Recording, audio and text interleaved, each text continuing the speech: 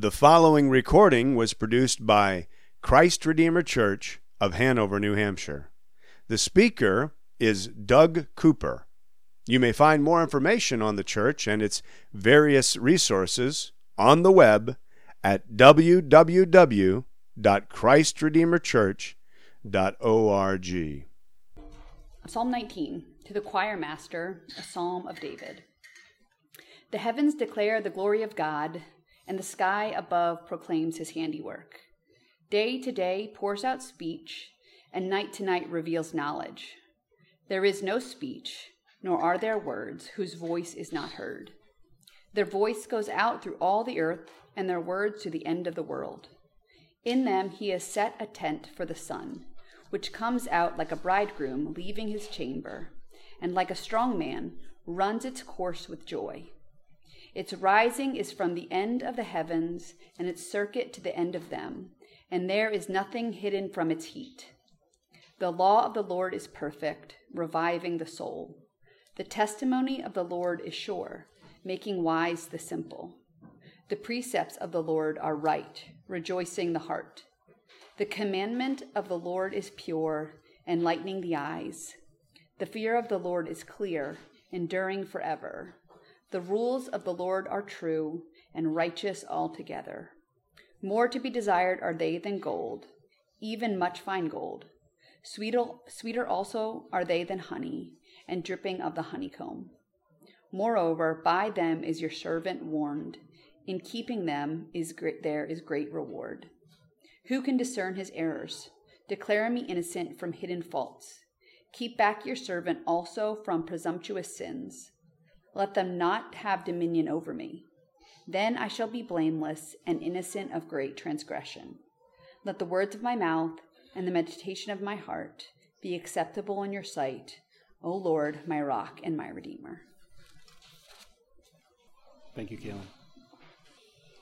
Well, as promised, we are back for round two in Psalm 19. In case you weren't here last week, we took one pass through this already, mainly focusing on verses 1 through 6. Here's a little bit of a reminder. So the overarching theme of Psalm 19 has to do with revelation. And by that I mean the ways in which God chooses to reveal himself to us. And what I highlighted last week is that there are essentially two primary ways in which God does this. God reveals things to us about himself through what he's created. This is often referred to as general revelation or natural revelation. This is where David begins this psalm in verses 1 through 6 that I just mentioned. This is where we camped out. This was our focus last week. The other primary way that God chooses to reveal himself to us, and this is David's emphasis in verses 7 through 11, is through his word. Through his word. Through what we often refer to as the Bible. God's thoughts, the mind of God, the carefully and perfectly expressed words of God given freely to us and for us. And this is often referred to as special revelation. This is our focus for this morning.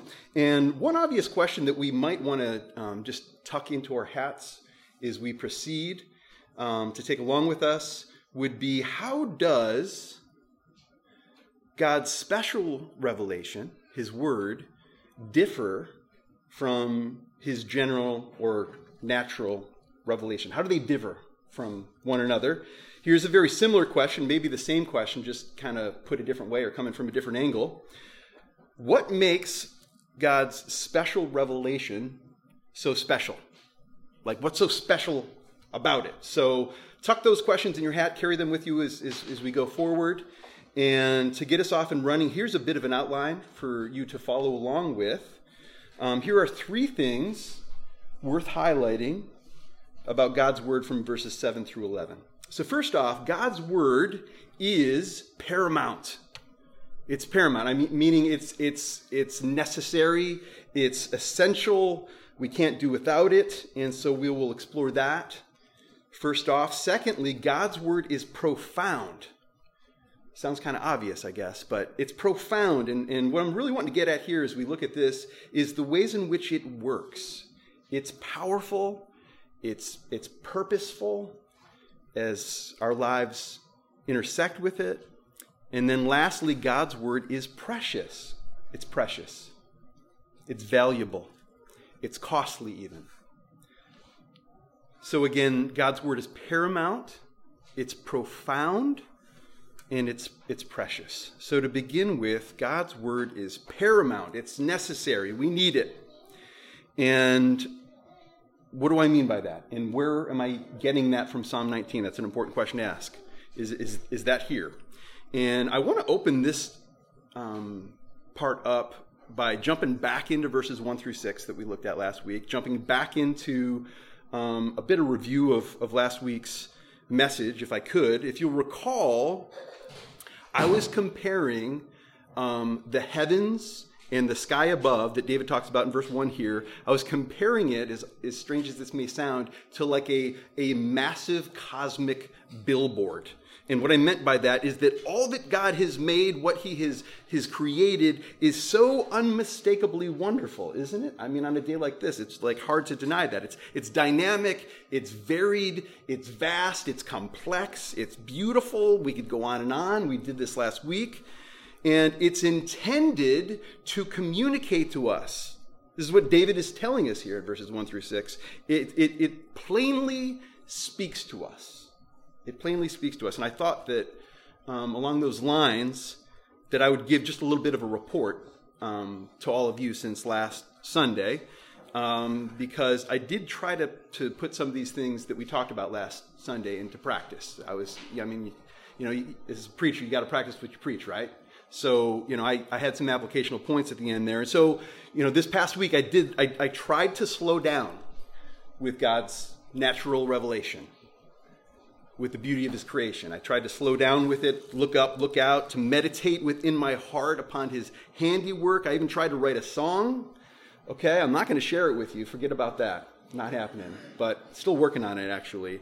But admittedly, I was in the most ideal setting to do this. So this came pretty simply, I think. Because by request, somebody had a birthday in my house this past week, and the request was that we would do a day trip to the ocean, which we did. And for me, the ocean just never disappoints. I mean, there's few things that I like as much is going to the ocean. The salty breeze, the sunlight, the relaxing sound of the ebb and the flow of the waves, all these like subtle movements that are happening around you, like tides are changing and little sandbars are appearing out of nowhere, and these little tide pools, vastness of the sky, vastness of the ocean makes you feel small but comfortable. And I love it. It just never ceases to knock me out.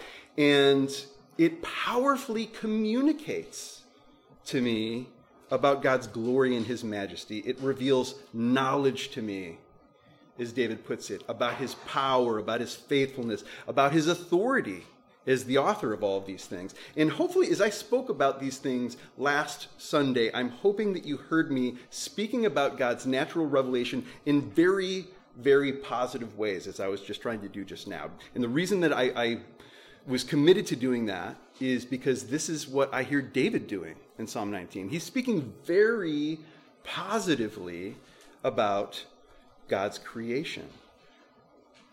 However, having said that, as we now consider the revelation of God's word, the other primary source of revelation, I want to be careful to temper that just a little bit. Temper what I've been saying. Not as a way of negating anything that I've said so far, because I don't want to do that. I'm not trying to, pull a reverse or anything like that. But I want to widen the aperture with which we're seeing these things. Because the reason I want to do that is because I believe that as we widen the aperture in our look into God's word, into the Bible, this is what God's word would tell us. That there's more to the story. There's more data that we need to take in. And so I'm going to just have a little bit of a debate with myself, if you don't mind. And I'm going to reference other points of data from God's word as I do this. But what might a counter argument sound like to the things that I've been saying so far about God's creation? If I encountered somebody, maybe they might say something to me like this. Hey, Doug, I like your wonderful, majestic thoughts about God's creation, but I hear and I see other things in nature that don't leave me feeling quite so wonderful as you seem to feel about it. What I observe in the nature of the world and in the nature of humanity is not so encouraging to me. In fact, I find it to be a bit foreboding. What are you talking about? Okay, let me tell you, Doug. For instance, as far as I can tell, everything in everyone eventually dies. What am I supposed to do with that? That's not so wonderful. That's not so majestic. And not only that, but everything in nature, without exception, seems to be somehow on a downward spiral. Everything, everyone is breaking down. It's all aging. It's all becoming unsteady. It's all becoming unsturdy. Nothing is immune to decay. Yes, the sun is faithful to rise every morning, like you said, Doug, but what else in nature is truly dependable? Please, tell me. Other than death, what can I really count on? Now, I would argue that whoever would be, sitting across the table for me, having this argument with me, that they maybe would do well to have like a glass of fresh tea with a lemon squeezed into it, maybe a couple cookies or something like that, And yet, they raise some really good and important points, I think. These are things that we have to take into consideration. Because the world can be a cruel place. People can be cruel. We have to work very hard just to sustain our lives in this world. Not everyone has access to glasses of iced tea with a fresh squeezed lemon and a cookie. The elements are a true threat to us. I mean, we really have to essentially shelter ourselves from the world. We have to shelter ourselves from the sun. We have to shelter ourselves from the winter.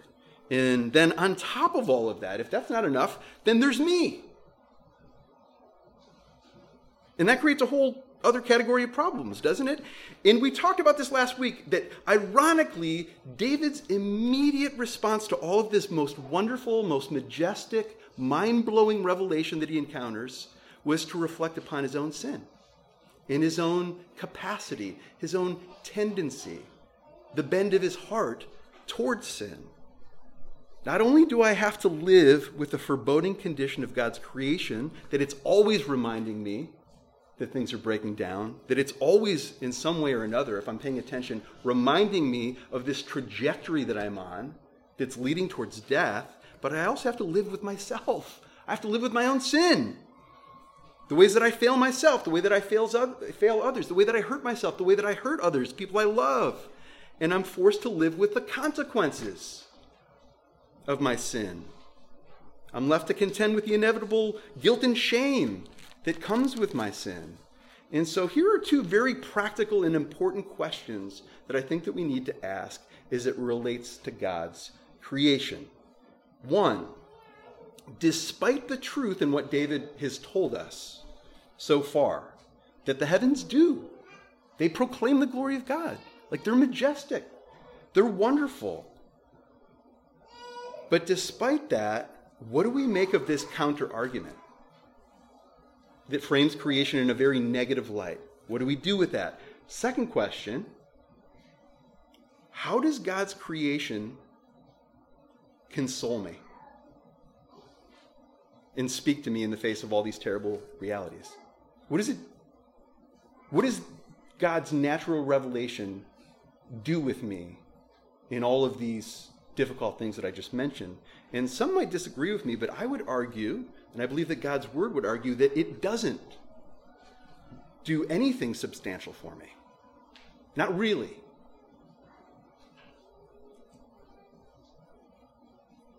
It has nothing to say to me in the face of death.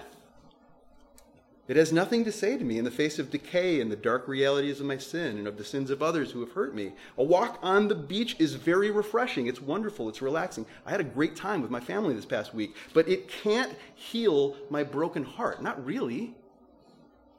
Not in the ways that it needs healing. It can't teach me how to repair a broken relationship. It can't offer me perspective and hope in the face of death. Only God's word can do this. You see? Only God's word can do this for us. And it does all of that, and it does so much more. It speaks directly, it speaks specifically, very particularly to all of the things that I've been listing off.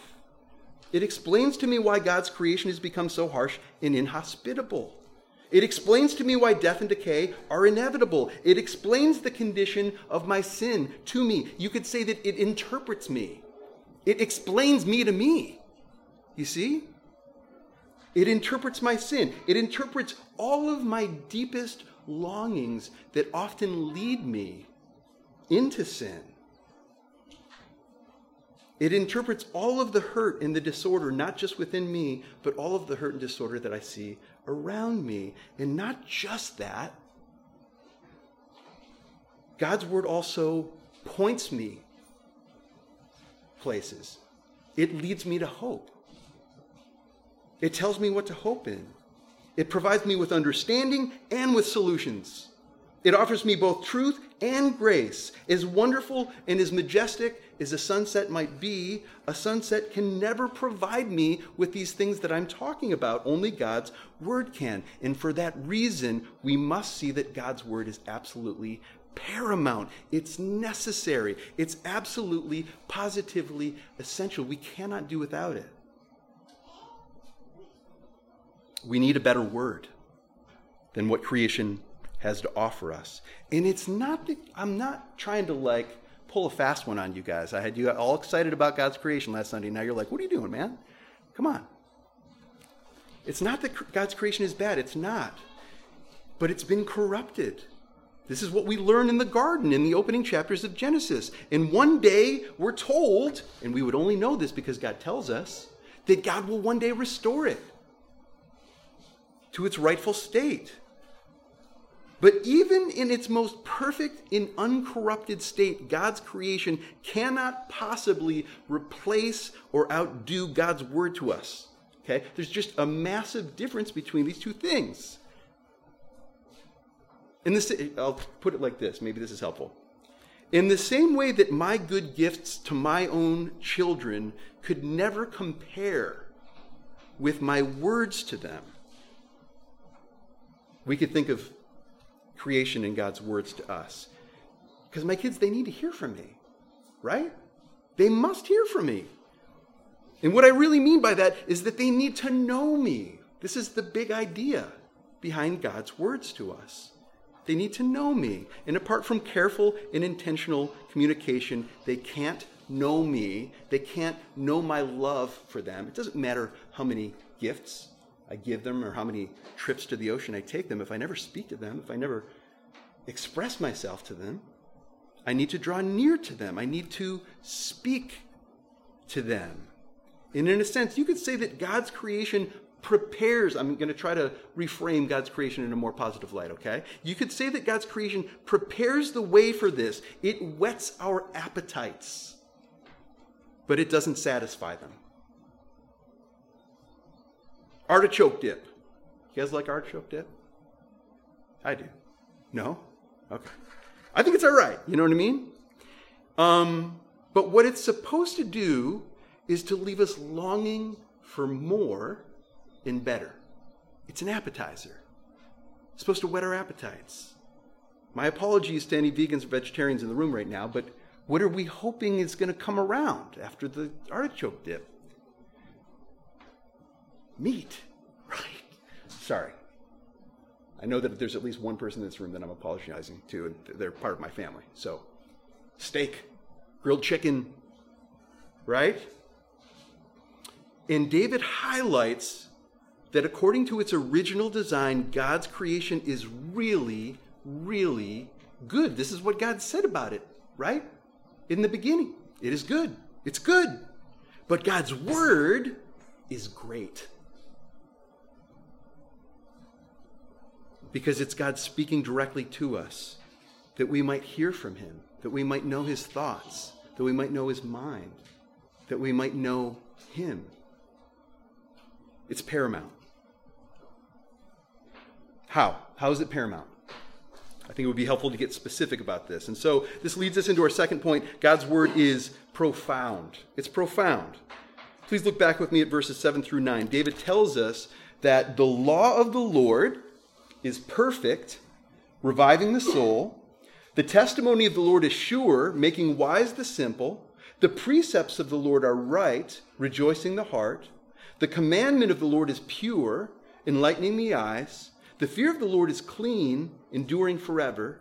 The rules of the Lord are true and righteous altogether. Now, the first thing that I think we should probably notice here is that David is using a whole lot of words to describe one thing, which is God's word. I mean, he describes God's word here as the law of the Lord, testimonies, precepts, commandments, rules of the Lord.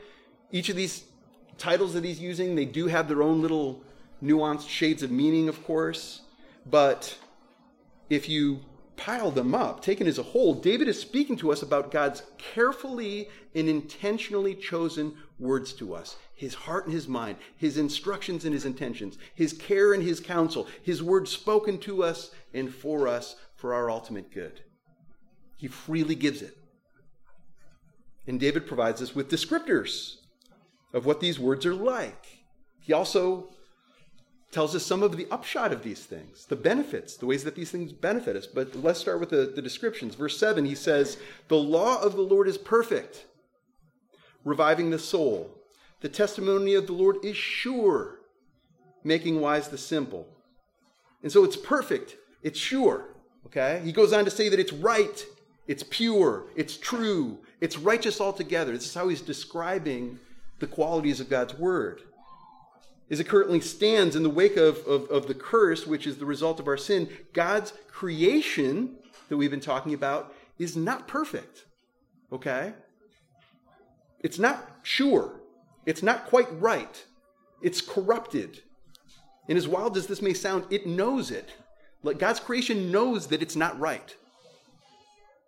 I'll share a little bit with you from Paul as he writes to the church in Rome, and he talks about this very thing. He says, the creation was subjected to futility, not willingly, but because of him who subjected it, in hope that the creation itself will be set free.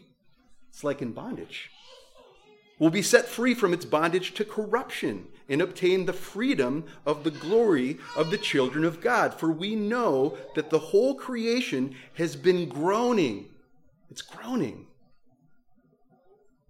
Groaning together in the pains of childbirth until now. And not only the creation, but we ourselves, who have the first fruits of the Spirit, we groan inwardly as we wait eagerly for adoption, the redemption of our bodies. For in this hope we were saved. God's creation is not perfect and dependable as it stands, but God's word, David tells us, is different.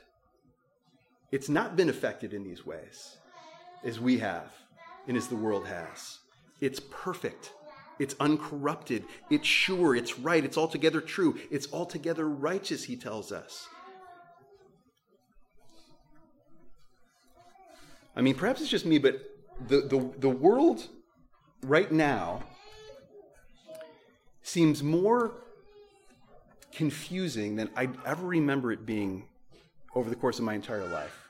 I don't know if it's just that I've gotten older and I'm just getting grumpy, or that I just am too introspective or too critical, but the world just seems very, very troubled and troubling to me right now.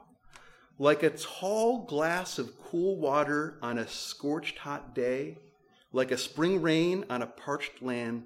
Oh, how we need what God's word gives us. It's sure. It's pure. It's altogether righteous. The surety, the dependability of God's perfect and true and undefiled words to us, we can trust in it like nothing else. We can trust in it. And it's not just perfect, it's also purposeful. Listen to how David puts it. He says, the law of the Lord is perfect, reviving the soul. The testimony of the Lord is sure, making wise the simple. He goes on to tell us that it holds the power and the purpose to cause our hearts to rejoice. What causes your heart to rejoice? It has the power and the purpose of enlightening our eyes, he tells us. God's word is perfect, and yet it's powerful and it's purposeful. It has an objective, okay? God's word has an agenda. It intends to accomplish that agenda in us as our lives intersect with it. As one author put it, God's word does not merely impart information, it actually creates life. It's not only descriptive, it's effective too. God speaking is God acting. Here's how Martin Luther essentially said the same thing, but he's speaking from his own personal experience of it. He said, "The Bible is alive. It speaks to me. It has feet. It runs after me. It has hands. It lays hold of me." In other words, God's word is more than like some dead man's journal with good advice in it or something like that. It's alive. It's the words of the living God in pursuit of you. He's out to get you in the best possible way. In pursuit of what? What does he want? He's in pursuit of our attention. He's in pursuit of our affection. He's in pursuit of our allegiances. And therefore, he's in pursuit of a response from us. A response to his word. Do you think of God's word in this way? Is this living thing that is seeking to speak to you in the moment? God speaking to you in the moment with intention. Is God speaking to you with a desire to bring about meaningful and purposeful actions in your life that will ultimately lead you to him and to a greater knowledge of him? Do you see God's word that way? And in this way, God's word is precious. God's word is precious. So we've considered the fact that God's word is paramount. We need it. We've considered some of the ways in which God's word is profound. It's in pursuit of us. It's powerful. It's purposeful. It has our best intentions in mind. And by that I mean God does. And it's precious. It's precious. This is precisely how David talks about it. Verse 10, "More to be desired are they," speaking of the words of God, "than gold, even much fine gold, sweeter than honey and drippings of the honeycomb." So David is like over the moon clearly about God's word. He sounds like he's just discovered a lost treasure or something like that. He sounds like he's just, finished up a meal at some kind of like 5-star incredible restaurant in Manhattan or something. He's giving God's word a 5-star review. Now, why might that be? And I think that we get a big clue as to why David is so ecstatic about God's word in verse 14. In verse 14, he makes an appeal to the Lord, saying, "Let the words of my mouth and the meditation of my heart be acceptable in your sight, O Lord, my rock and my redeemer." So on the one hand, and it's here, we have to acknowledge it, God's word is very practical to David, It's helpful. It's providing him with guidance, but that's for him. That's all just icing on the cake. In fact, that's how he refers to it in verse 11. After giving his 5-star review that I just mentioned in verse 10, at the beginning of verse 11, he says, "Moreover, in addition to, furthermore," icing. "By them is your servant warned. In keeping them there is great reward." These are all great and praiseworthy benefits for David, but the highest value comes through most loudly and most clearly in verse 14. And we have to see that. The highest value of God's words have to do with the ways that they connect us back to him. They're not a means to an end unless that end is him. You understand? David is speaking in relational terms as one who has acquired a whole new position. His standing has changed. He's standing on a rock. He has firm footing, and his footing is the Lord.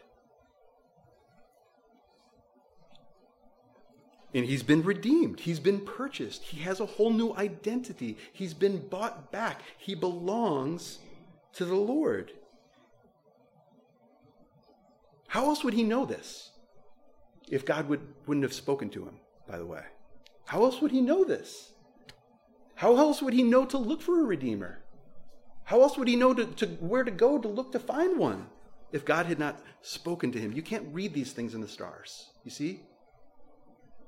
And something worth pointing out along these lines, this psalm has three main parts to it. Each part of this psalm has to do with words. We've been talking about this. Verses 1 through 6 is about these like unspoken words that we get as we look out into God's creation. Verses 7 through 11 are all about God's revelation, God's word that he's given to us. But then in verse 14, it's David's response to all of that. I've seen and I've heard your words, Lord, in your creation and in your written revelation, and now let the words of my mouth. So he's just like, okay, how is this all going to affect my words? Let the words of my mouth and the meditation of my heart be acceptable in your sight, O Lord, my rock and my redeemer. In closing, I think it's absolutely essential that we once again widen our aperture and get a bigger view of God's word. Get a bigger view of the trajectory of what we encounter here in Psalm 19 that David's highlighting here. How does God's word become most sweet? How does it become most precious of all? When do we see it in its sweetest state? And this is where we got started, isn't it? I mean, please look back at your call to worship. Look back at your call to worship. This all comes from the Gospel of John that we've spent a bunch of time in. And the first, if I could call it a nickname, the first nickname that Jesus is given in John's Gospel is the Word. This is a Greek word. It means, the Greek word is logos. It essentially means the embodiment of an idea. Jesus became the embodiment. God's word in the flesh for us. John writes, in the beginning was the Word, and the Word was with God, and the Word was God. He was with God in the beginning. Through him all things were made. Without him nothing was made that has been made. And then further down, John tells us that this Word became flesh and made his dwelling among us. We have seen his glory, the glory of the one and only, who came from the Father, full of grace and truth. What should this mean to us? What should this mean to us? It means that he was not content to stand at a distance. He didn't create and speak and then just check out on us. Like, hey, wish you the best, everybody. He came.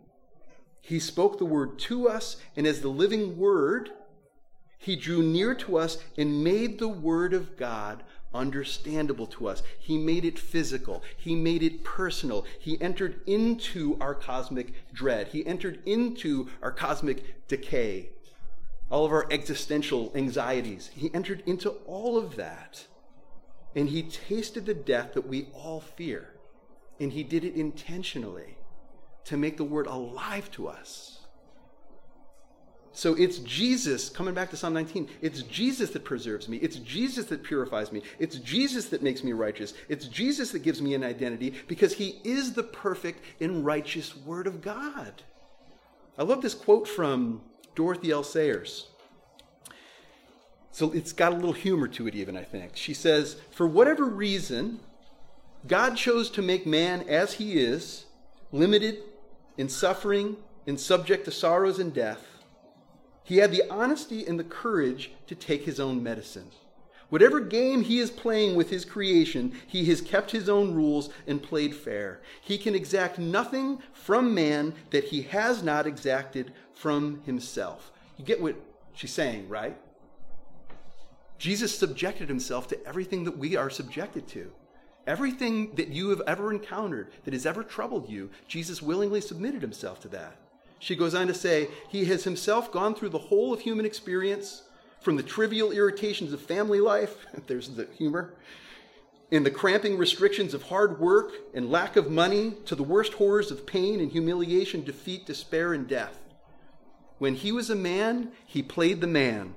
He was born in poverty and died in disgrace, and thought it well worth while. why would he think it well worthwhile? We sang about it.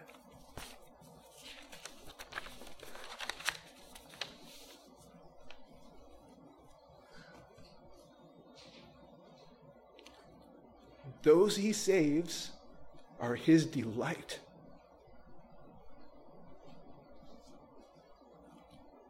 Christ will hold me fast. Precious in his holy sight, he will hold me fast. He'll not let my soul be lost. His promises shall last. Bought by him at such a cost, he will hold me fast.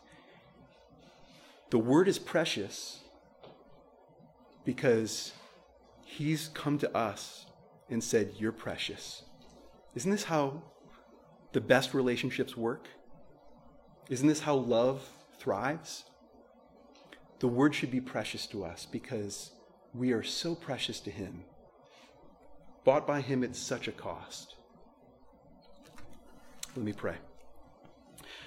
Father, we thank you for all of the abundance of the ways that you have gone way out of your way to show us yourself.